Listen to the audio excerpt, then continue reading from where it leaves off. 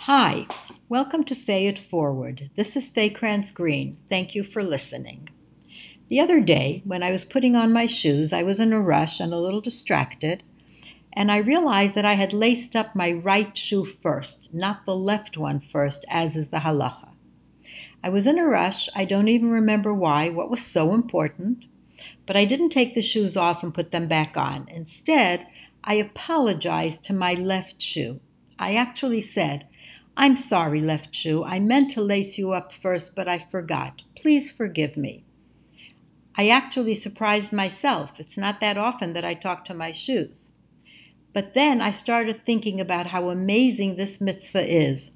The Torah commands us to be sensitive to animals, trees, plants, etc., and even to shoes, to inanimate objects. So imagine how sensitive we must be to real-life human beings, to our families, our friends, our coworkers, to the stranger among us, to every single person that we meet. A number of years ago, I was looking for a good story to use in a bar mitzvah speech for one of my sports-loving grandsons. I finally found a basketball one that hits all the right bases. Oh, that was a bad pun, excuse me. So this is a story I told. One of the greatest basketball coaches of all time, John Wooden, was known for his unconventional teaching and training methods. They say that on the first day of practice, he would walk into the gym and tell the players to sit down. Then the coach, too, sat down on a chair, and very calmly, he took off his shoes and his socks. "Everyone, please take off your shoes and socks, too," he said to the team. "I'm going to show you the proper way to put them back on." At first, they thought it was a joke or that he had some sand in his shoes, but they soon realized that he was serious, and they all sat down. But they were thinking, what on earth does this have to do with basketball? They had been waiting so eagerly to hear some new secret basketball strategies from this very famous coach. But of course, they had no choice, so they all took off their shoes and socks. "Now," said the coach, "when you put your socks back on, I want you to make sure that there are no wrinkles or gaps. Make sure to run your hand over the toes and heels and smooth out any bumpy areas."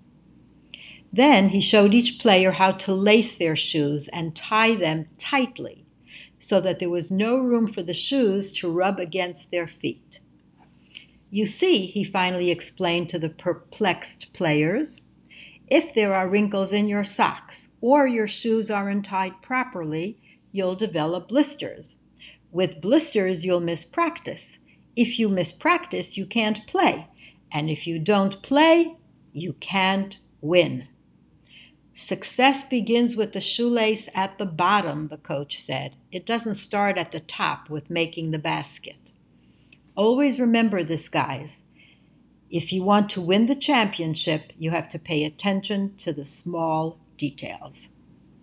The lesson for us non-basketball players is obvious.